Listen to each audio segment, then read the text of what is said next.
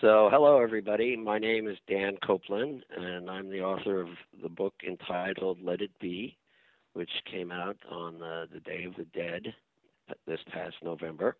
And I'm talking with Carlos Allende, the author of a book called The Witches, Love or the Witches of Windward Circle. Carlos. Yeah, that's me. Hi, it's a long title. Actually, it's longer in Amazon because they added a horror farce to the title.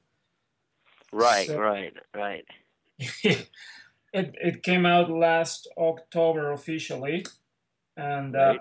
it's a story about witches set in Venice Beach during the first half of the 20th century. And Good. I So, understand. Huh? no, go ahead. No, yours is set in Marina del Rey, right?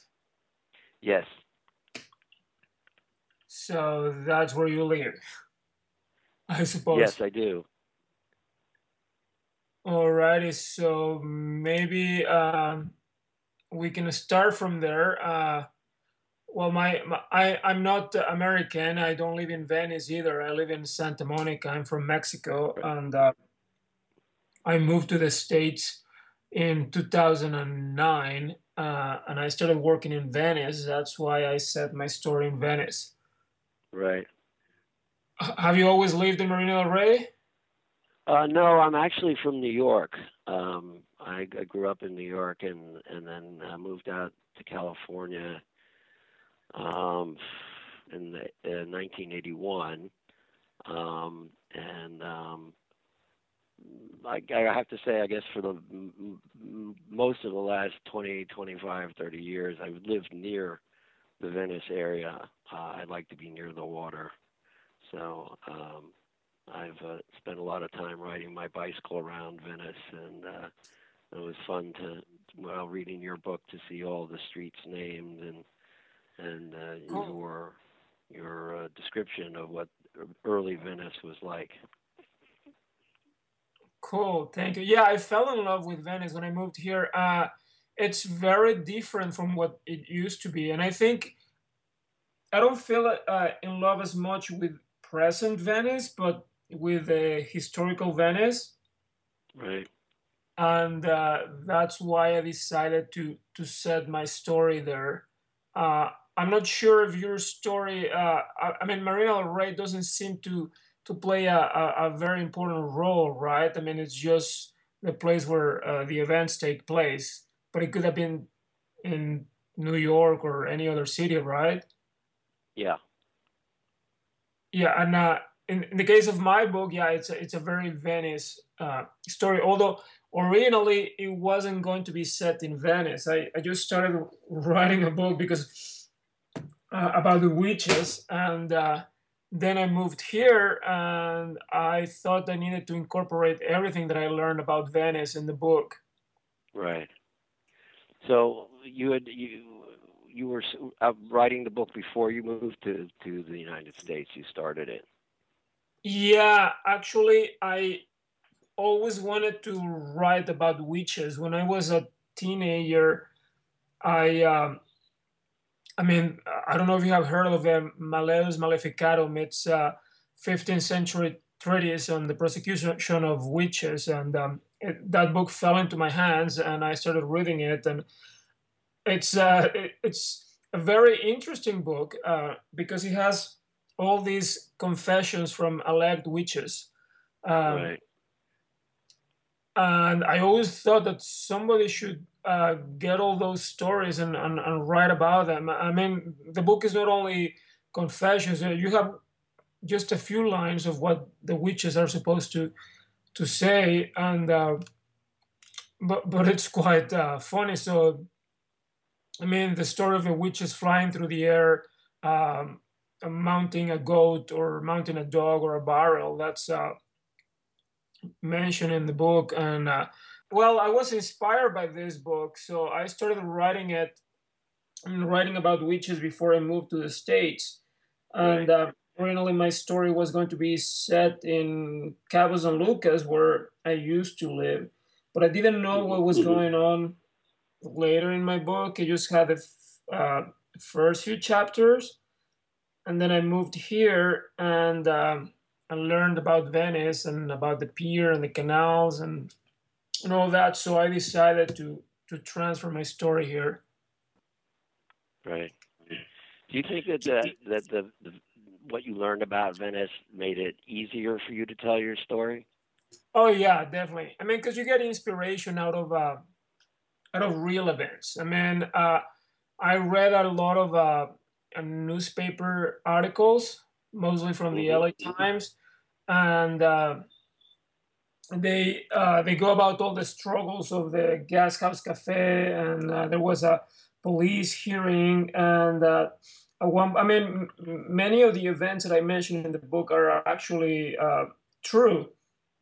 Like there was a nude model, and the Gas House Cafe was serving alcohol without a permit. So I decided to incorporate them in the story, and it was when I ran out of ideas of what would happen next, I would just consult my notes and see what actually happened in history and then just write about it. Right. Right. So it made it So what kind of I mean, other than that book on witches and looking at the history of Venice, what other research did you do, or where did you find inspiration, or? well in the Malays, and I have a dictionary of witchcraft. Hmm. What I try to do is to stick to the witches archetype from the 16th and 17th centuries and don't use modern witches, but because modern witches are beautiful and fight for good and they're Disneyfied. So I just want to go back to the classical witches that are oddly and mean and serve the devil. Right. So, and talking about that, and your book, did you get inspired at all by the sitcom Dead Like Me, or you know which one I'm talking about? Could you say that again? There was a sitcom in the 90s or early 2000s about a girl that dies and becomes a Grim Reaper, but it was a comedy, and it was called Dead Like Me. Oh no, actually, I didn't see that. I didn't see that. Now, my inspiration for this um, came a lot from my personal history because I had many experiences with death in my adolescence. One of my earliest memories was sitting in my grandmother's room when I was, I guess, 5, and then I remember very vividly watching my mother get the phone call that my grandmother had died, and watching her react to that. And then when I was about 14, I got very, very sick, and I was about 6 feet tall, but I only weighed 69 pounds, and Wow. yeah, they only thought I was going to live for a few hours, but I'm still here, so um, quickly changed my perception of life. And but throughout high school, the thing that kind of captured my imagination was movies, and I remember very distinctly being impressed by Ingmar Bergman's film The Seventh Seal, um, and was quite taken with the concept of a knight playing chess with death. I had grown up playing chess and was fascinated by knights, and I really felt that that film talked to me personally. And the actual inciting event that made me want to write this particular story um, was a combination of both the world politics at the time, American foreign policy with the invasion of Iraq seemed to be guided by a blind vengeance that, ultimately I think was very destructive. And also, a sense of loss. I had just gone through a divorce, and the story bubbled up from those two events, and you know, I maybe as a means of escape from that, I just decided to go into the world of dark fantasy and create this world where there was a parallel universe where the dead are, and that there was this battle, you know, to try and get back to being human because it's such a rare form of existence. And my imagination just sort of took off from there, and you know, I explored the themes of vengeance and enlightenment, and the, you know, the concept that love is, you know, the only choice that we can make that will serve us. And yeah, so it was a kind of wild journey. So you wrote this book in the early 2000s? I'm sorry, So when did you write this book? I actually started writing it about 12 years ago, almost to the day. Oh, wow. Yeah. You know, for me, when I write, I do a lot of research, and I always have an idea of what the beginning of the story is going to be and what the end of the story is going to be, and usually a pretty good idea of what's going to happen in the middle. So yeah, I do a lot of research, and I, you know, think about what the story will be and what the characters will be, and the events before I start writing. I think doing that amount of research prevents you from sitting at a blank page and not knowing what to write. Yeah, I understand. I do the same. I mean, I knew what I wanted to see. Actually, one of my first visions was the little woman Right. scurrying behind a sofa while everybody was in the room, which I have in chapter 20th. And I just didn't know how to get there. And that's when I started writing it. I had Right. actually, when I was a teenager, I started writing another book about witches, and in that book, one of the witches kidnaps a child, and a riot ensues. But my draft was pretty bad, and I never completed it. And so I thought I would rescue that scene for this book, which is Right. Right. part of what I did. But it just came out something completely different. Right. I didn't know a lot of things about Venice. I mean, when I moved here, it was already halfway gentrified. I mean, in 2009 was still pretty different from what it is now, but it was already a nice, quiet place. And I understand that in the 90s it was pretty bad, and and uh, and I didn't know about all the people that live there and how diverse. It is still pretty diverse, but it was one of the most diverse communities in the early 20th centuries. And when I learned all that, I wanted to incorporate that in my book. Um, I mean, many people, uh, it became a slum in the 40s and 50s. Right. And many Jews that were Holocaust survivors moved there, and many Mexican immigrants, and then Japanese had been living there for a while. Actually, the Japanese uh, family that I had, it was one part that I had to sacrifice because their story wasn't really that relevant to their main story. So I only Yeah. kept the name. Uh, but I wanted to do that and have Venice very represent all the people that lived there at the time. And but I didn't want to be preachy. I don't know if it sounded. I don't think it does. Uh, No, some I didn't get preachiness.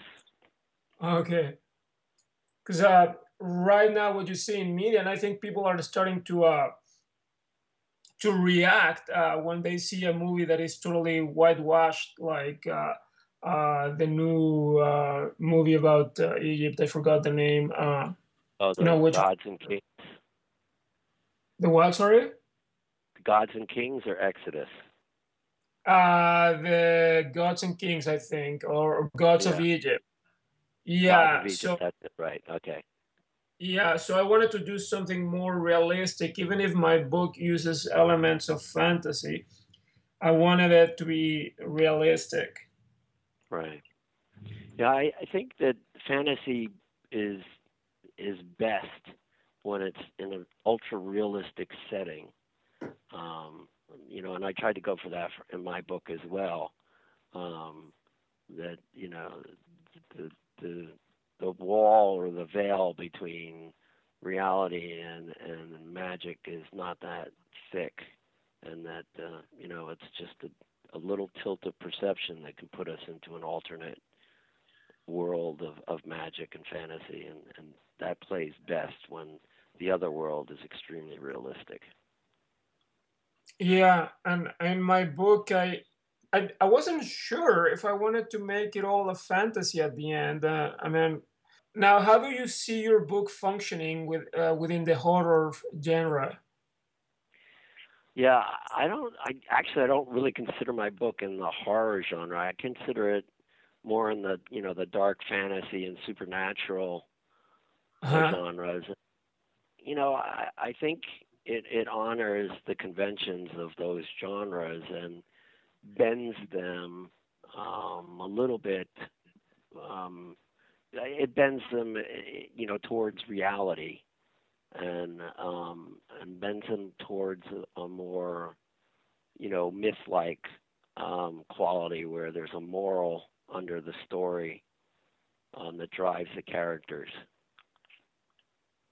And your moral is, That we all have choices to make, and that the choice, there's the choice of the argument. The argument is that in order to fully embrace life, you really have to fully embrace death, and if you don't embrace death, then you're not really living, and that because we have this knowledge, sentient knowledge as humans, that someday we're going to die, that's a gift. It makes our life and our experience much more precious. Um, and the choice of between vengeance and love um, is always is an archetypal or iconic or well worn throughout the history of humanity in terms of storytelling. Um, and so those are the things that I wanted to explore with this story. cool. Well, in my case, I'm not sure if hardcore fans of horror will like my book because I don't see it as a scary book. It is creepy, and yes, I have all these vivid descriptions of a witch's Sabbath, but it's supposed to be funny, really, not scary.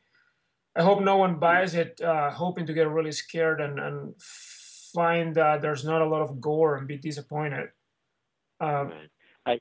I really enjoyed that. You have a great sense of mischief in describing the witches and their rituals and their sense of evil, and I thought was really entertaining. thank you. Yeah, I I mean, and also, but I don't think it's uh, just plain comedy either. It's it's comedy in a cruel and twisted and perverse way. Right. But what I wanted is to readers to feel bad for laughing. Yeah. So that's what I wanted to achieve. So I think you uh, did. so yeah, make people feel guilty. A lot of times when you follow the hero archetype and the hero is a winner and all virtue and saves the day at the end of the story, because you're living the life of the hero, you feel accomplished and you feel that you are the one that came out victorious and you are the one that is pure and honest, and and you're only the reader. So what I wanted is to have characters that are the opposite, that you follow their lives and feel what they're feeling, but you don't share their idiosyncrasy. And so you don't really believe in what they believe. And you sometimes cringe and get mad at their decisions, but you're still on the right. So what I wanted is my readers to make some judgment on the characters' lives and then on their own lives, and not feel accomplished for what someone else is doing, but feel accomplished for what they are doing in their own lives. I mean, I don't know if it doesn't, if it came across like that to you, because I wasn't expecting my readers to. I wasn't expecting my readers to empathize, yes, but not to sympathize with everything that is going on. Right. So you kind of give them like the opportunity to be a voyeur for your story, where they can watch it all and experience it, but they don't have to, endorse it necessarily. Yeah, yeah, I agree with it. So, Cool. what do you think that the genre allows you to do that other genres don't? Wouldn't, sorry. Yeah. Well, again, I think the fantasy and supernatural genres give you the opportunity to explore, you know, explore the human experience in fantastical terms, um, which we often forget how fantastical our existence is. And I think that genre and my story, Let It Be, goes in that direction, and it allows you to to look at vengeance and hatred and life and love in ways, through that magical lens, in ways that may give you a different view of your own life, like you just said, that you can, through your characters, you allow people to cringe at what they're doing, but at the end of the story you kind of hope that after having read your book they will, take a different look at their life based upon their voyeuristic journey with the characters that you created. Uh, well, in my case, I think I had a more scenic point of view, and I didn't use the supernatural in that sense. What I wanted is to shock the public using the rules that other writers said before. And I didn't Uh-huh. reinvent witches. I just wanted to create something new with what I had and use them as a metaphor to do social critique. For example, the mother is not a witch because the devil seduced her, but because she wanted revenge from a patriarchal society that forced her to live subdued to her husband. So the witches represent rebelliousness to oppression and prejudice. Mm. And I'm not sure if it came across like that, but the story of Harris and Magnolia is not really a love story, but the story of a woman that marries a man below her social status because she feels that she needs a man to succeed, Mm. and then the vampire represents a rich people, how selfish and oblivious to others' suffering they can be. So Yeah. I use them more as a metaphor of ordinary lives and just to show how we live and who we are, but using them as an excuse to force the reader to catch the reader's interest. Right. Yeah, I thought that was achieved. I definitely picked up on that with the vampire character, and felt the oppression that the women were suffering. So I Uh-huh. think you accomplished that. Thank you. So we talked about research, and inspiration you said about uh, when you were a teenager, you were about to die. Right. So what And have you? you know, Huh? go ahead. Now, what have you written before? Well, this is my first novel, my first book. Most of my writing has been in the screenplays and movies over the years. I've written a lot of scripts, and I was actually able to make two films on my own. One of which was a Dragon Gate, which was a samurai martial arts fantasy that was banned in Korea and censored in Germany. And the other film, my other film, that film was called The Dragon Gate. The other Uh-huh. film I made was a film called Echoes of Enlightenment, and that's What? also kind of So the a, first one was banned in Korea, you said? say again? The first one was banned in Korea? Yes. Why? Well, at the time it was made, the Korean censors had laws on the books that forbid them forbid them from displaying any type of Japanese culture, Oh, um, because of the atrocities that the Imperial Japanese Army committed during World War II. So, unfortunately, the martial art that was the basis for my film, The Dragon Gate, is kendo, which is a Japanese art of the samurai, the sword fighting, and they banned it because of that Japanese content. Even though I'm an American, I'm not Japanese, and that the film was made by an American company, they still would not pass it and give it an all-clear censorship certificate. So I have somewhere a framed copy of the censorship denial in Korean. so you've written mostly scripts for movies. Yes, yes. Okay. Yeah, your book felt very cinematic. So, are you planning to make a script out of it? Yes, yes. I'm working on trying to put all the funding together to make a movie, but I definitely would love to make a film of it. Actually, I think there are two movies in the book. The one movie, the story of Yates Dane and his seduction and dance with death, and then the other kind of origin story, the chapter called Jobutsu, about that kind of Game of Thrones, Lord of the Rings, uh, you know, uh, Night Quest. I think is a separate film, um, and it was actually conceived that way originally. But then, after I lived with it for a while, I kind of thought, well, where the characters end in the Jobutsu story is kind of where the characters begin in the Let It Be story.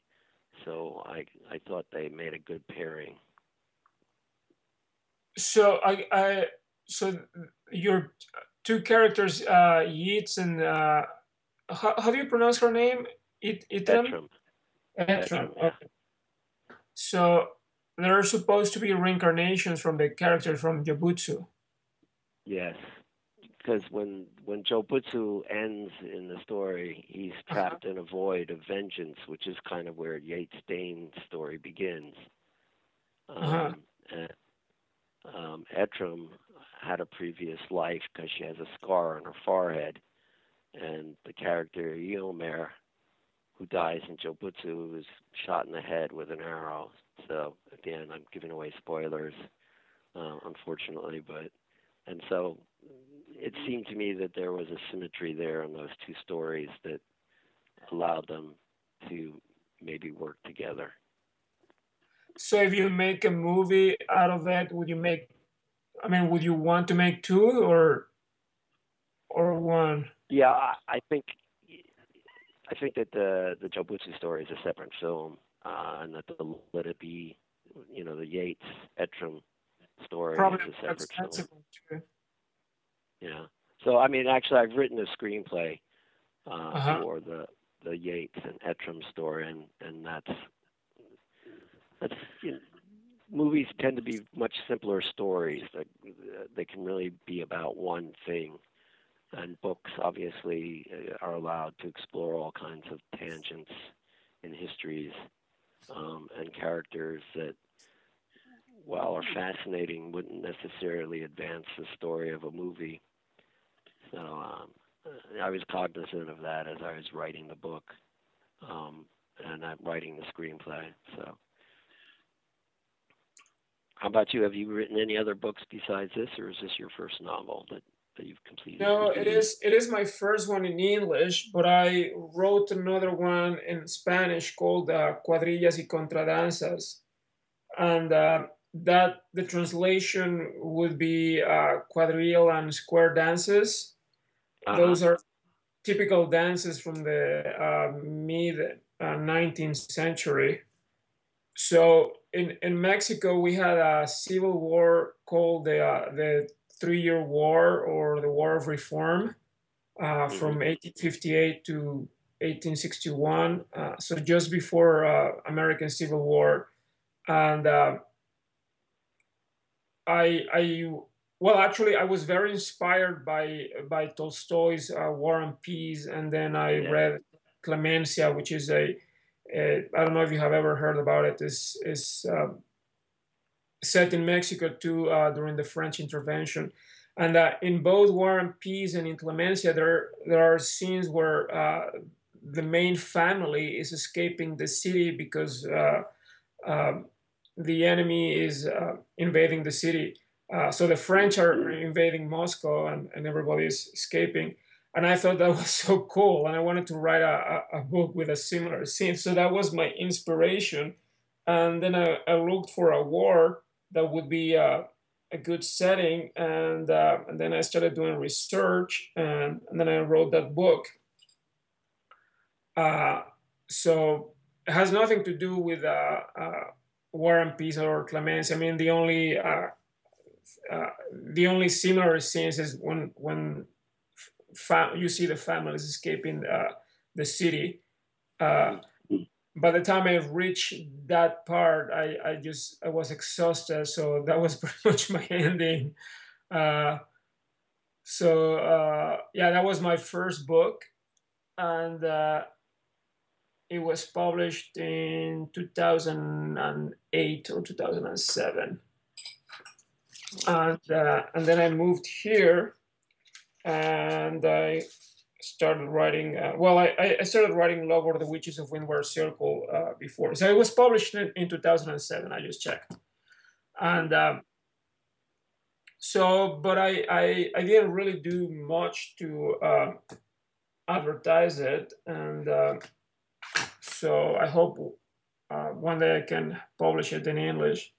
It's always a great, the great dramatic device is ordinary people in extraordinary circumstances, or extraordinary people in ordinary circumstances, and the the device of having a family trying to flee from an oncoming invasion is always very compelling Although I don't plot believe device.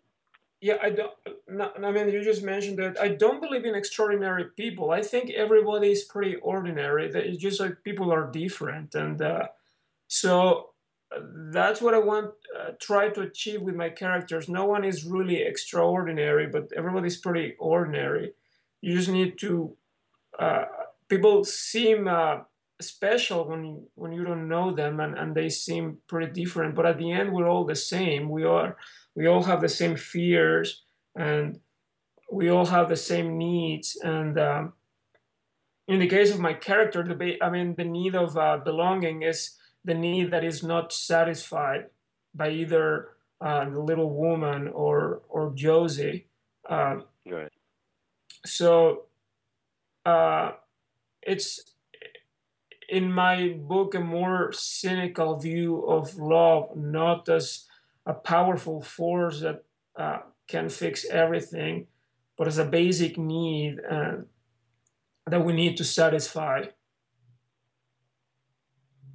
Hmm. So Yeah, I'm kind of on the other side of that. I think that everybody who thinks they're ordinary is actually somebody who can be extraordinary if they awaken to it, and that the human capacity to create and is indeed extraordinary.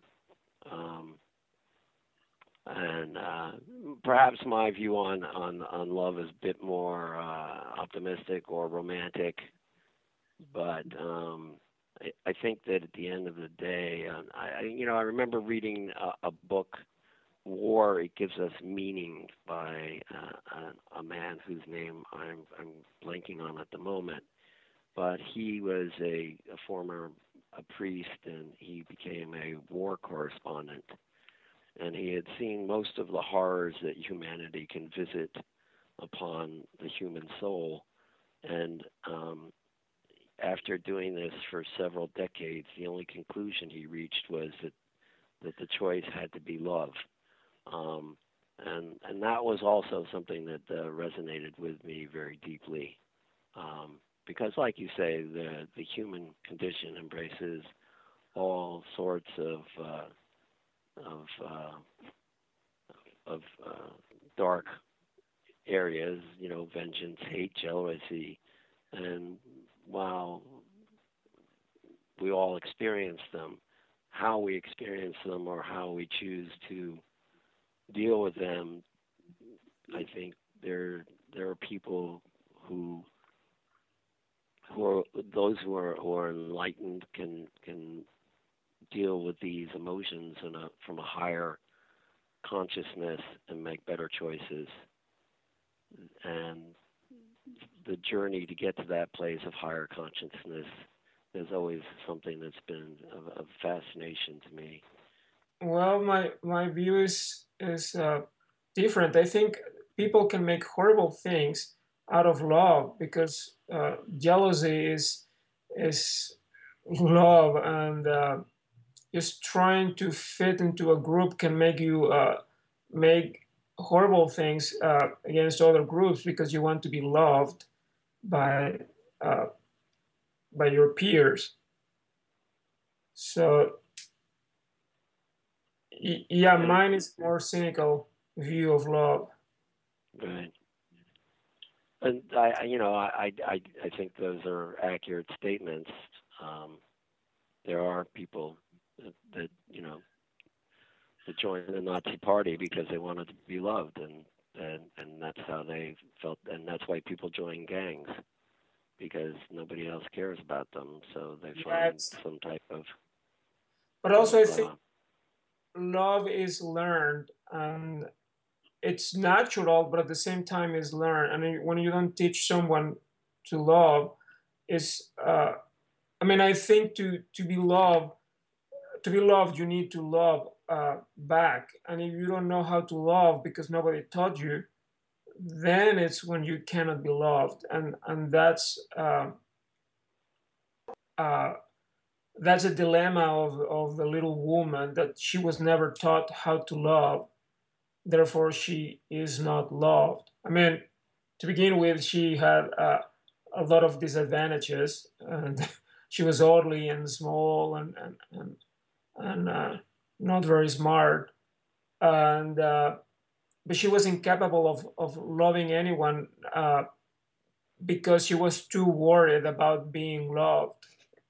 And I have met people like her. I mean, of course, not exactly like her, but I have met people that are too worried about what people think of them, and they want to be popular, and they want to be loved and admired and belong to a group, but they're so desperate trying to acquire love that they cannot love or care for anyone else, and that's why they don't succeed.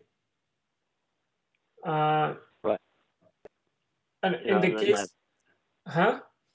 I was just going to say that kind of illustrates one of the things that I talk about in my book, which is that if you chase something that's an illusion, that will always lead to misery and suffering, and that you have to be able to determine what is the truth of the world, and the truth of existence, and that enlightenment.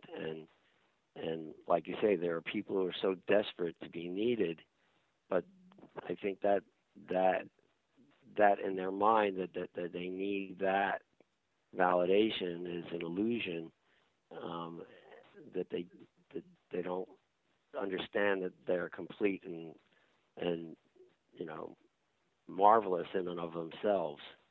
And had they, and then they chase this illusion, which they think will make them which will satisfy their need for fill the hole in their soul. And what they're chasing is an illusion which can never ever fill that hole. And even if they achieve the illusion, they'll still never be satisfied.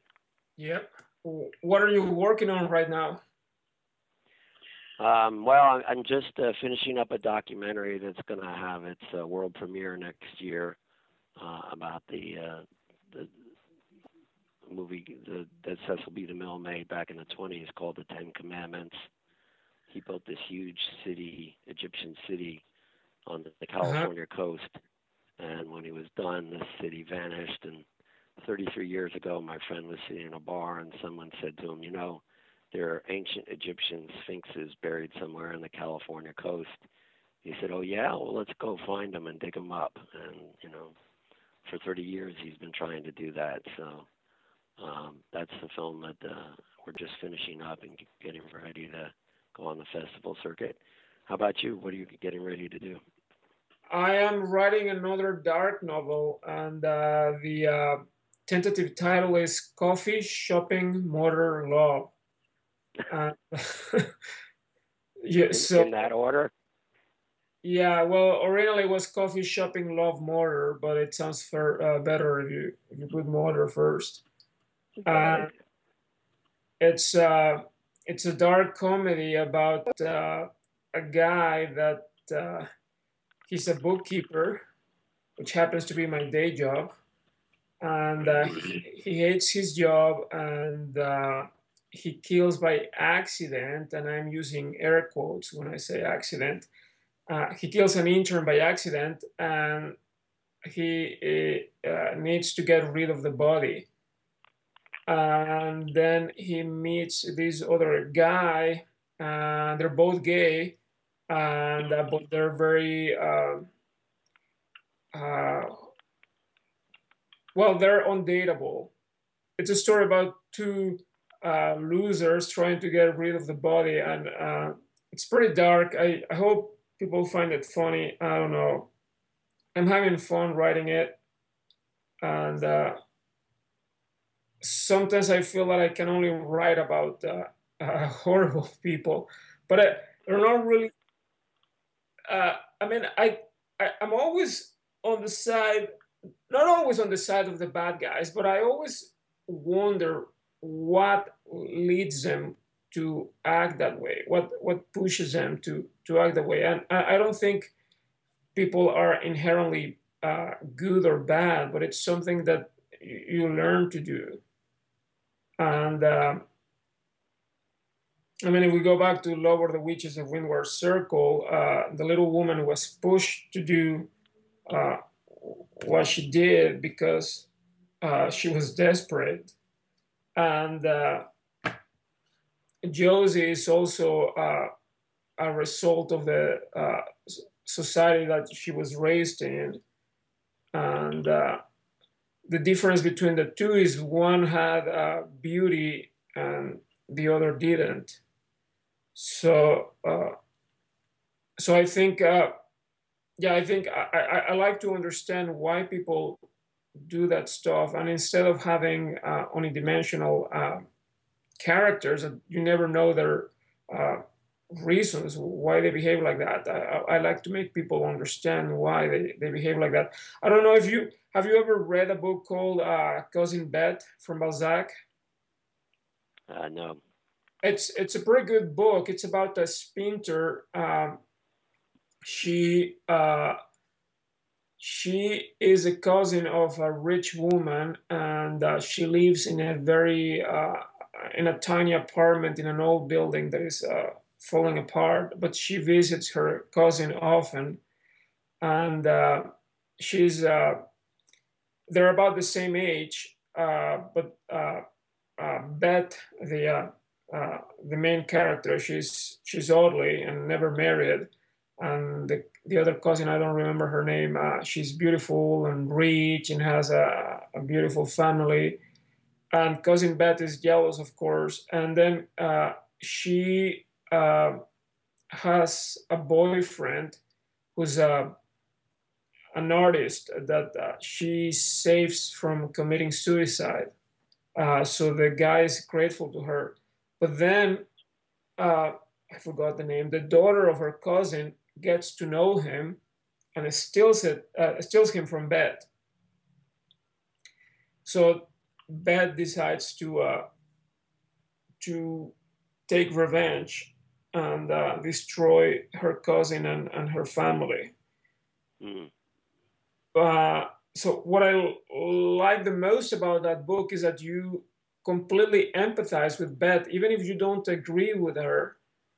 You share her suffering. So that's what I want to achieve with my books. Even if you don't agree with the evil acts and the selfishness of my characters, I want people to empathize with them and feel what they're feeling and understand why they're doing it.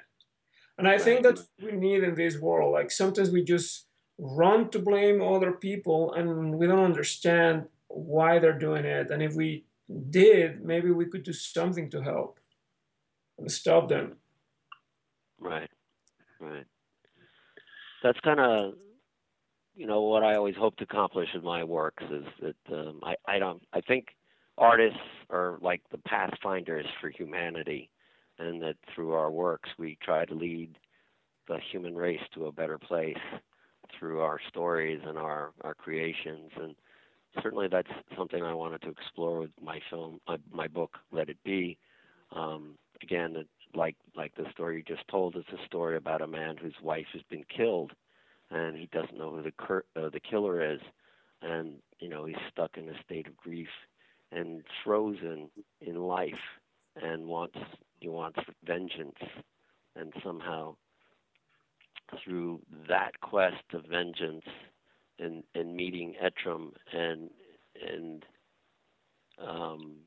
doing that dance with death, he changes his view, um, and becomes uh, able to love and not necessarily forgive, but to understand that the act of vengeance is ultimately self-destructive, and it's actually a form of self-hate. And it's just this. I wanted to tell a wild and crazy story that would take people on a really imaginative journey, and I just hope that people have fun with my story and my book and enjoy that journey. What do you think was the most difficult part when you were writing it? I mean, what was the Uh, hardest part? yeah, personally, I've never had difficulty writing. We discussed earlier. For me, I always do a lot of research and think about the story, so that by the time I start writing, Uh-huh. I know what I'm writing. I know the characters. I know what's going to happen, and because I've done so much research, sometimes I know I usually like to write between 1 and 4 in the morning, and I go into this kind of dream-like state, and I just dream and write, and sometimes the characters will surprise you and take you in a direction that you hadn't anticipated, but it all seems to work brilliantly with what you want to accomplish. Um, I guess the hard thing for me is always getting started. I know that once I start it, it will get momentum. Um, and, sometimes you just have to say, well, no matter what, tonight I'll write 1,000 words. It doesn't have to be a good 1,000 words, but I have to at least start. And once I start, I feel, that's starting is kind of the hard part. How about you? What was the most difficult thing for you about writing your book? I guess juggling with all the characters, and I mean, I had too many, and I would write and not really know who they were or where I was going. So sometimes just I didn't know what to do, and I guess you need to lead your characters. I mean, if you I mean, I read somewhere, and I think it's good advice that if you want to keep your readers reading your book, you have to lead your characters to a cliff all the time and leave them in a cliffhanger, and so you get them into all this trouble, but then you don't know how to get them out. So it is easy to lead them into trouble, but then you have to take them out, so the story would continue. Uh, and when you don't know your characters, that's a complicated part. So Yeah.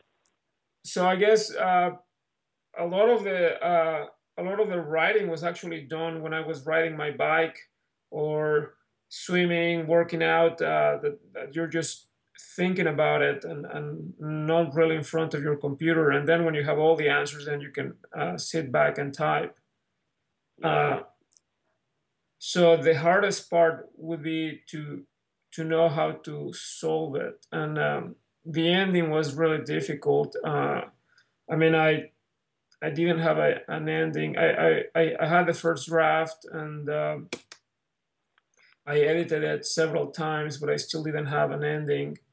Uh, so that was for some people is the first chapter they write, or they know how it's gonna end. For me, it was the last chapter I wrote, and I actually wrote it in one day and left it, and then I reread it, and I thought it was pretty bad, so I decided to take it. But then I read it again, and I thought it was good. So at the end, I just used it, and Yeah, I find that sometimes I'll be, I mean, I remember when I was writing this, um, I would have these ideas, and I always kept a piece of paper and a pen handy because I'd be in the middle of something else, or like you say, working out or riding your bicycle, and all of a sudden I'd have a flash of an idea, and I'd write it down so I wouldn't forget it.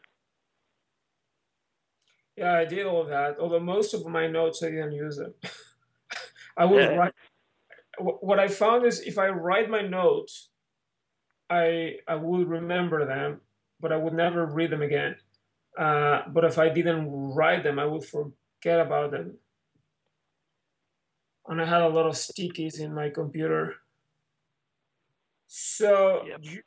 you got notice that we're going to what is the name? Dark Delicacies next month. Yes, yes. We're gonna meet and debate even more. All right, Carlos. Well, I'm looking forward to meeting you in January, and it's been a great honor to speak with you just now.